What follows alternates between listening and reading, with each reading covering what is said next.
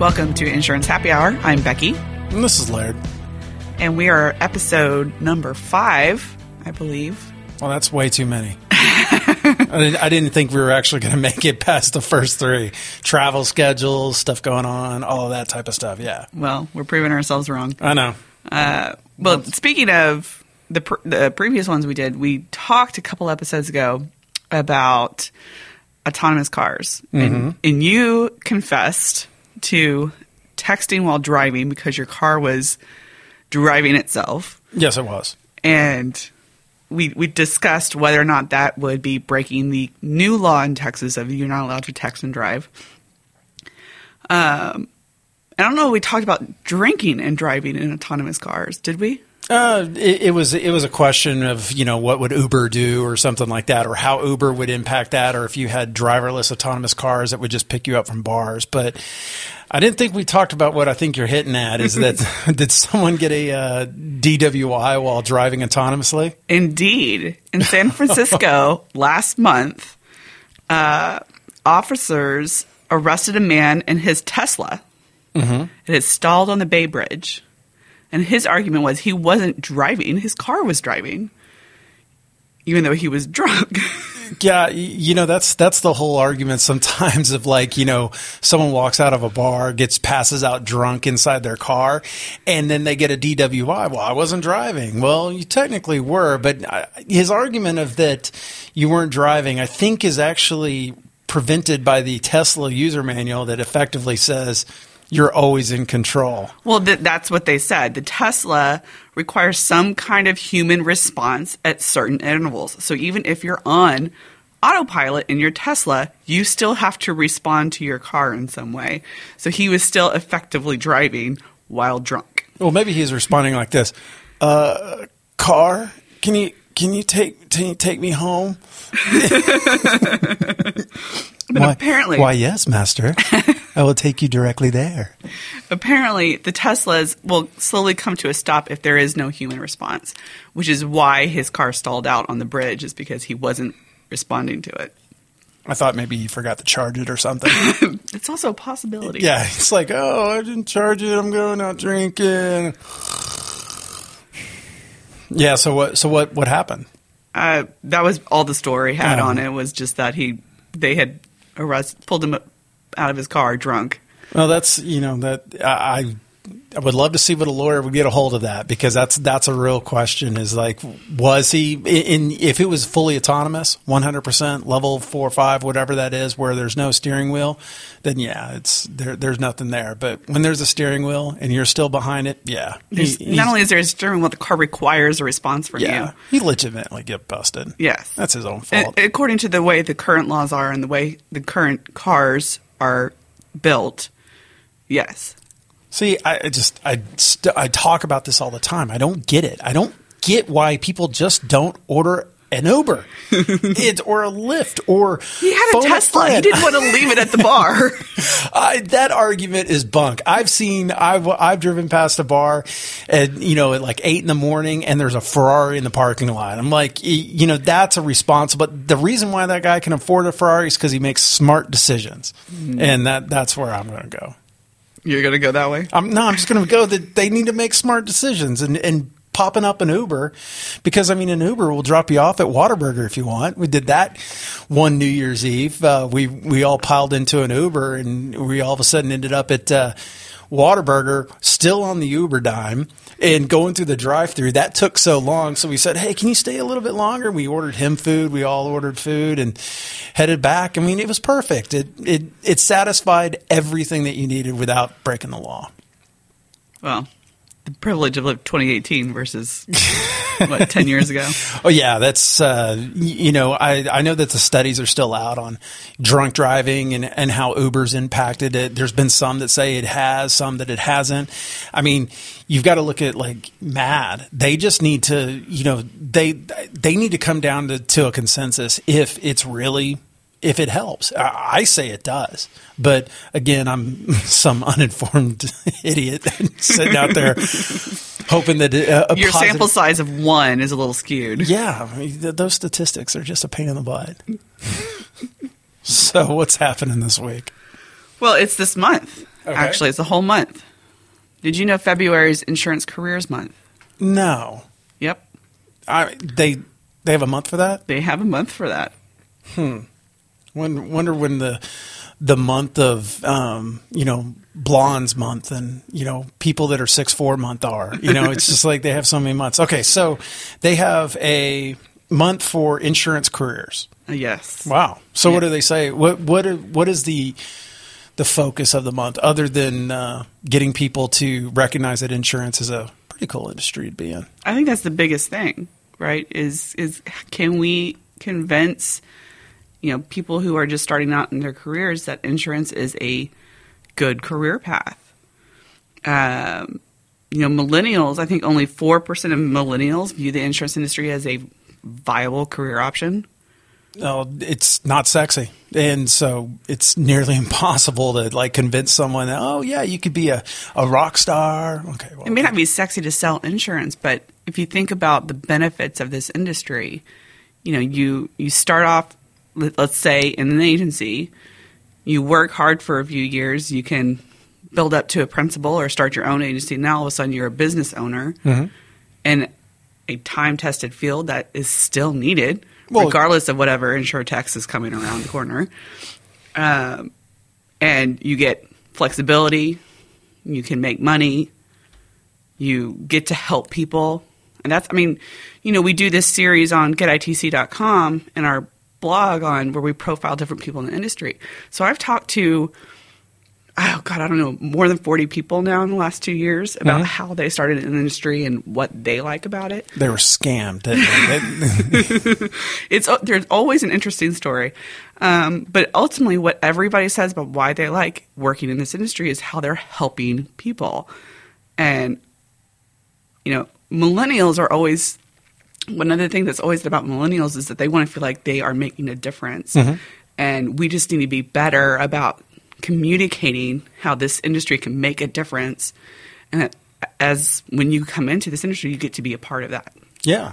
No, and one of the things that I always say is always great about this industry is it's one of the rare industries that you are forced to buy something. Sometimes it's required by law or by your mortgage company or whatever it is, you're forced, or the Affordable Care Act or whatever it can be, you're forced to purchase some kind of insurance policy. So you have a ready-made market of the entire United States. So there's massive opportunity out there. And right now, autonomy, we talked about it before, autonomous cars and connected vehicles, they're all going to influence the future of insurance, but not right now. There's lots of time. There's 10, 15, 25 years before the impact is just completely detrimental to the industry. So people can have a long, prospering career. And even then, once it moves beyond, commercial insurance, personal lines insurance, there's still insurance. There's still something behind the scenes. And that's where actuaries and underwriters and statisticians and all of these people come into play that is not the frontline person sitting in an insurance office going, can I write your auto policy? Right. So, there's so much opportunity in this industry that it gets a bad rap because really it's the running joke. I get in an elevator or meet someone and I go, do I like this person? Do I want to talk to them further? And then I make that decision. If I don't want anything to do with them, I say, I work in insurance. And their asses and elbows away. They're running away. Oh, hair on fire. Then, if I do want to talk to them, I say, hey, I work in the insurance industry, and this is what I do. And you tell that story, and people will listen, and they find it interesting. They have questions. People ask me questions about their policy. I'm like, whoa, I'm not that side of the industry. But you have a ready-made audience that is buying something that they want, mostly, they need, and in all seriousness, they really hope that they never have to use it. Whenever, just this week, or just this past month, the Apple HomePod came out. And the thing costs nearly $300 or something like that. Well, to fix it, it's going to cost like $269. So then you want the Apple Pay, or the Apple Care, and then it's $79. But then you still have a deductible. on top of that. And it's a safety net that everybody wants. They hope they never use it. It was like, oh, I feel good that it's there, but I hope I never, ever use it. And so it's such a unique product, insurance, that we got to find a way to make it fun. A lot of people, I've been saying it since 2009 that, bringing, sexy back to insurance and all that. A lot of people have used that and said that term since then, but it's more of a question of like, I don't think it's actually possible. I don't think that you can make it sexy. No one's going to stand in line for the latest insurance policy like they would the latest iPhone. What you doing in line? Oh, man. They got this new auto policy. Wow. I've been waiting for this one. I've been looking at specs online and I know everything about it, and I'm probably going to get it in this special color. No, that's not how it is. And so we need to find a way, whenever we're talking about this, insurance profession month, is beyond the whole sexy and really bring it more into the benefits, as you were speaking to, how you can help people, how it helps people going forward. Right. Well, you can't make it into something it's not. I mean, insurance is not a new iPhone. It's not a brand new Tesla coming out. It's not, really cool sneakers or whatever. It's insurance. But if we talk more about what the impact that this industry has on people's lives in a good way. I mean, a lot of people view the industry in a negative way. Mm-hmm. But if we start talking more about the benefits of working in this industry and the impact we have on people's lives, that's where you can make a difference in getting people to see it as a career option. Yeah. So do you think it's actually possible? I do. The Big I has a program called Invest, mm-hmm. where they are trying to help educate high school and college students on the industry and encourage them to pursue careers in the industry. I think schools are starting to offer more degree programs, mm-hmm. actuarial, stuff like that. Really exciting coursework. I know, really exciting coursework. But the fact that they're offering that as a degree program shows that there is interest mm-hmm. in it, at least, right? Because they wouldn't be offering it if people weren't interested in getting that degree. And yeah, one thing that ties into that is the new buzzword is business analytics and big data, deep data, all these different things. And you go to colleges and they all talk about that, knowing analytics and statistics and all of that. That's a skill that is going to help. And that's one thing I do like about the InsurTech that's going on, is it's saying, hey, there's new technologies, blockchain, artificial intelligence, deep learning, neural nets, all of this, they're out there helping, sell this very unsexy product day in and day out and sell it more precisely and have the product better match the needs of what it's actually doing. And I think that's a great little segue whenever you're going into college and they're like, well, you can talk about big data, but also this is a practical application that right now, the analysis that goes into rate setting and underwriting and understanding risk is key to what you would be using with that type of deep data learning. So what is scaring a lot of people of the insurance industry might actually be the savior of the insurance industry. It might bring in some new talent that looks at it differently. And, we've talked about the InsurTechs that always say, oh, I know nothing about insurance and that's what makes me dangerous. Well, yeah, that makes you pretty dangerous because you're missing the boat. This is a complex industry. And then you add in analytics on top of that and be able to make decisions that no one's seen before, connections no one's seen before, and then all of a sudden, boom, you come up with something new. And that's exciting. Yes, absolutely. And, interesting, the agent broker segment actually had job growth last year. I can see that. Yeah. Compared to, claims adjusting firms or even some carriers, their employment went down, but the agent segment is growing in terms of number of jobs. Yeah, and it's a harsh reality I sometimes have to to say out there is that agents and brokers are lead providers.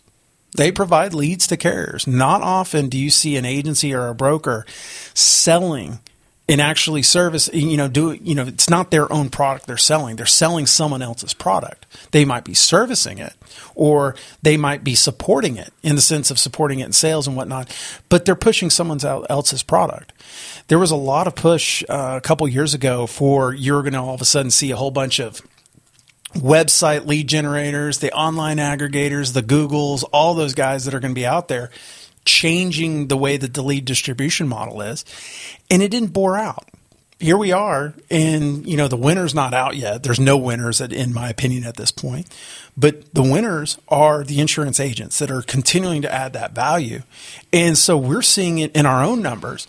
We're seeing the number of agents continue to grow. However, we've seen the number of agencies shrink. The market has absolutely seen the number shrink.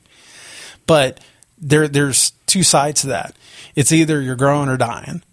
So you have people that are going, okay, I'm just not making it. They might want to sell it.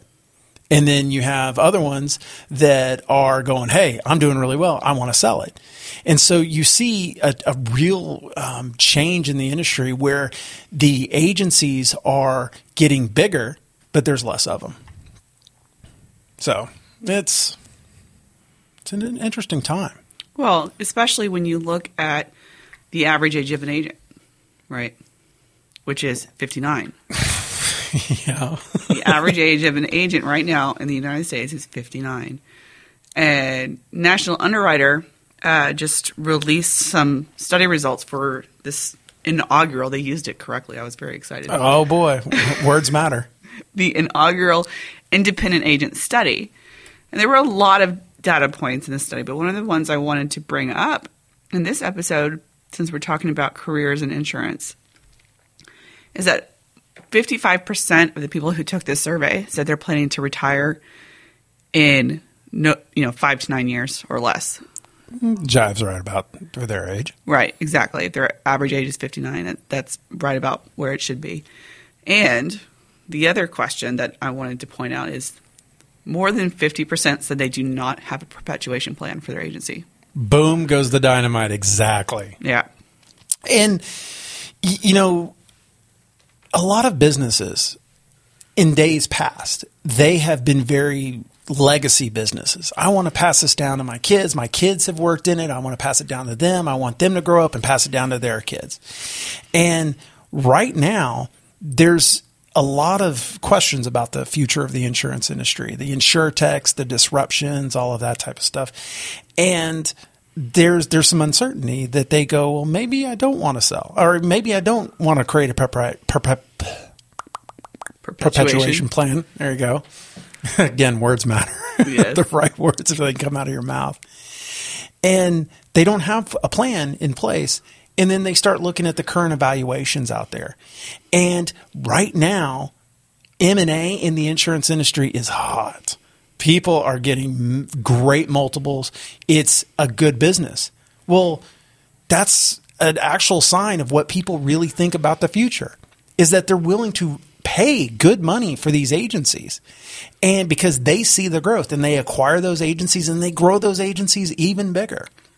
And so people have looked at it and go, well, maybe I don't want to create a perpetuation plan. Maybe, it would be better if the money's in the bank and the kid goes and develops video games. And so I could actually see that. You see that day in and day out. And that's why you see a lot of agencies selling these days. Well, I think it's a mix of both, right? Because you have some who are maybe not so sure about the future of the independent agent channel. But then you also have the problem of young adults not seeing insurance as a career option. Dad got his insurance agency from grandpa, but I don't want to be in insurance. I want to do something else. Yeah. So, I think you're seeing both problems in that number. Yeah. And a perpetuation plan does not always include your kids. It also could be a key employee, someone a trustee of your business going forward. That's something that people need to develop. And whenever a lot of owners, they stay as owner operators and they stop. And this is one of the things that whenever people create a business is that they forget that they're not the lead salesperson. Usually someone who creates a business is really good at what they do. And that's why they go create a business. But often they're not really good business people because of that. Hey, I'm really good at selling insurance. Doesn't mean you're really good at running a business. And so a lot of times owner operators that I see, they're in the business day in and day out, which I really appreciate. I show up to work every day. We all do. We show up every single day to make sure that we move this ball forward.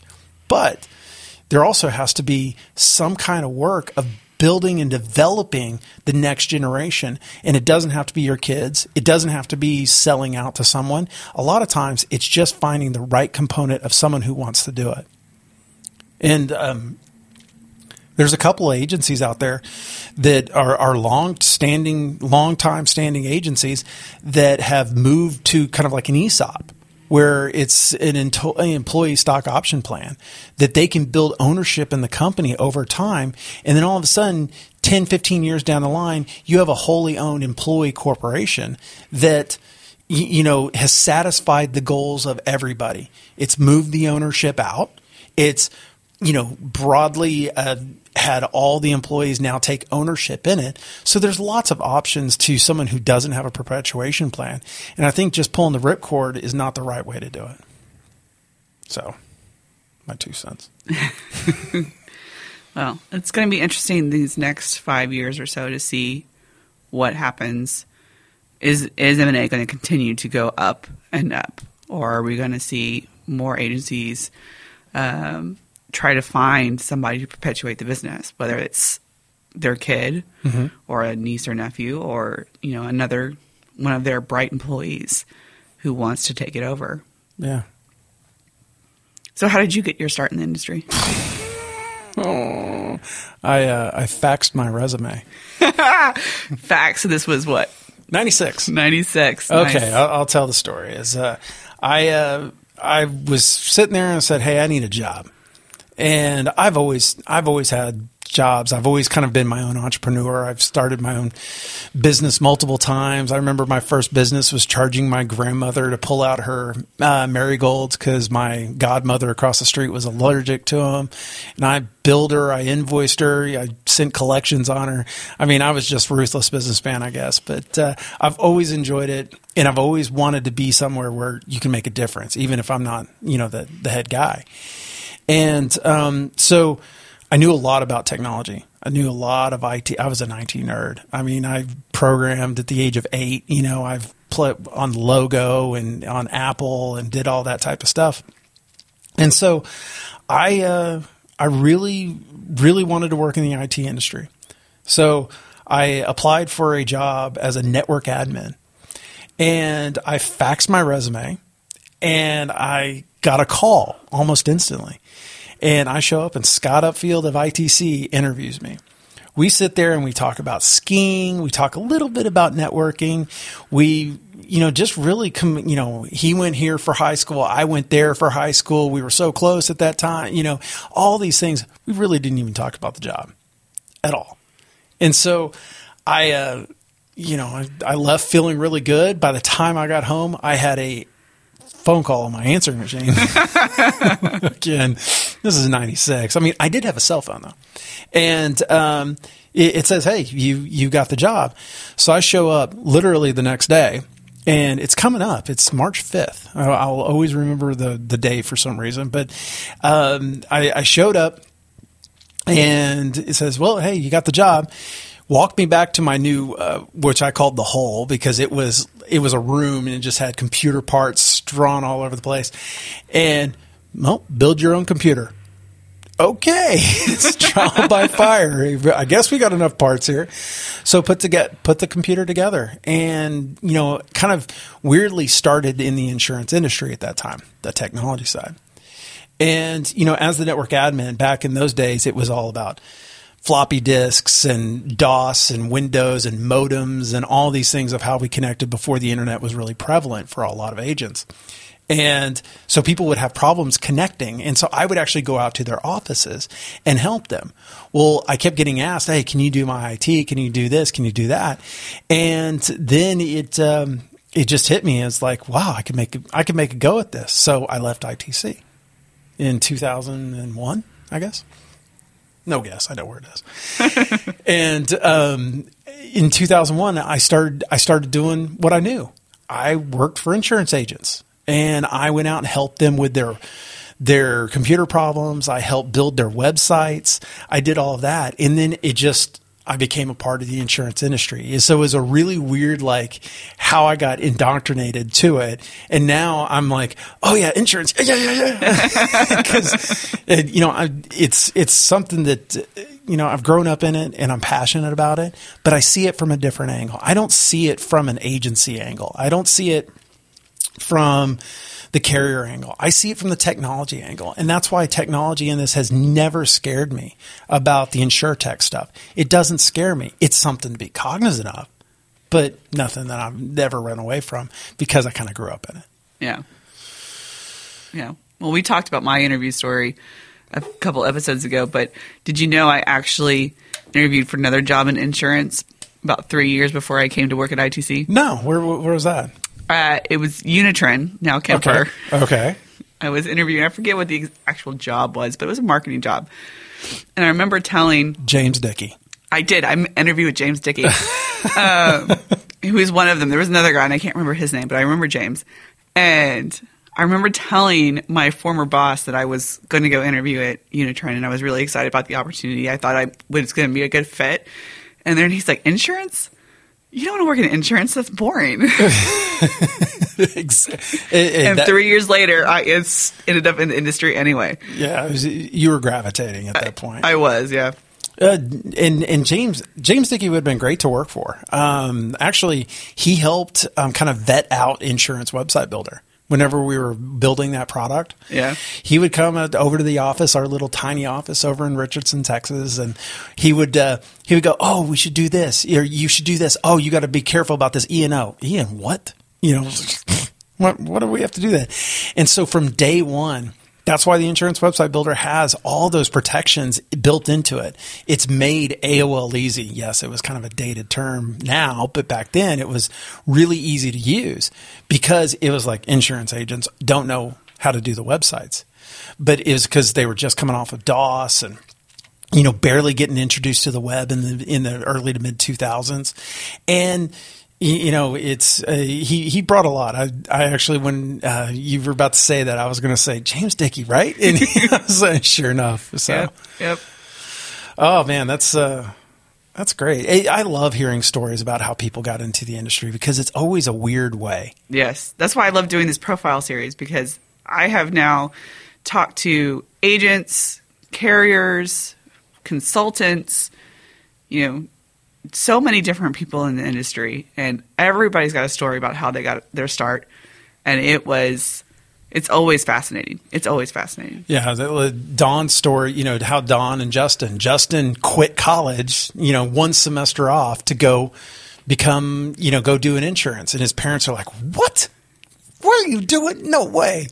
And then effectively, and I think Don said this in his How I Work profile, or This Is the Way, is that he was like, he was trying to cold sell something to Justin, and Justin saw the value. And now Don is entrenched. Justin is entrenched in this industry. Yep.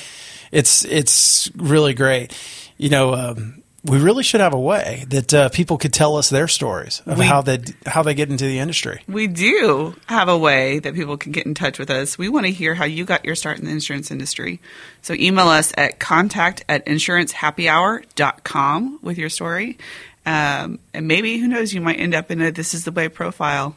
Yeah, yourself. I love those. Those are fantastic. I look forward to them every single month. So definitely write in and tell us your story, and we would love to hear it because that's what brings the energy to this industry. Is these stories? That's what's going to get more people to come into the industry? Is these stories? Yep, absolutely. Well, it's been fun. It has been, and while we are wrapping up here, I also want to say, don't forget to subscribe on Apple Podcasts, Google Play, or Stitcher. So you get the next episode directly on your phone. And links to the articles we talked about will be in the show notes at insurancehappyhour.com. Absolutely. Well, I'm glad you're doing all the legwork on that. Yeah. All right. Well, it's been fun. I'll see you next week. Next week. Thanks for listening.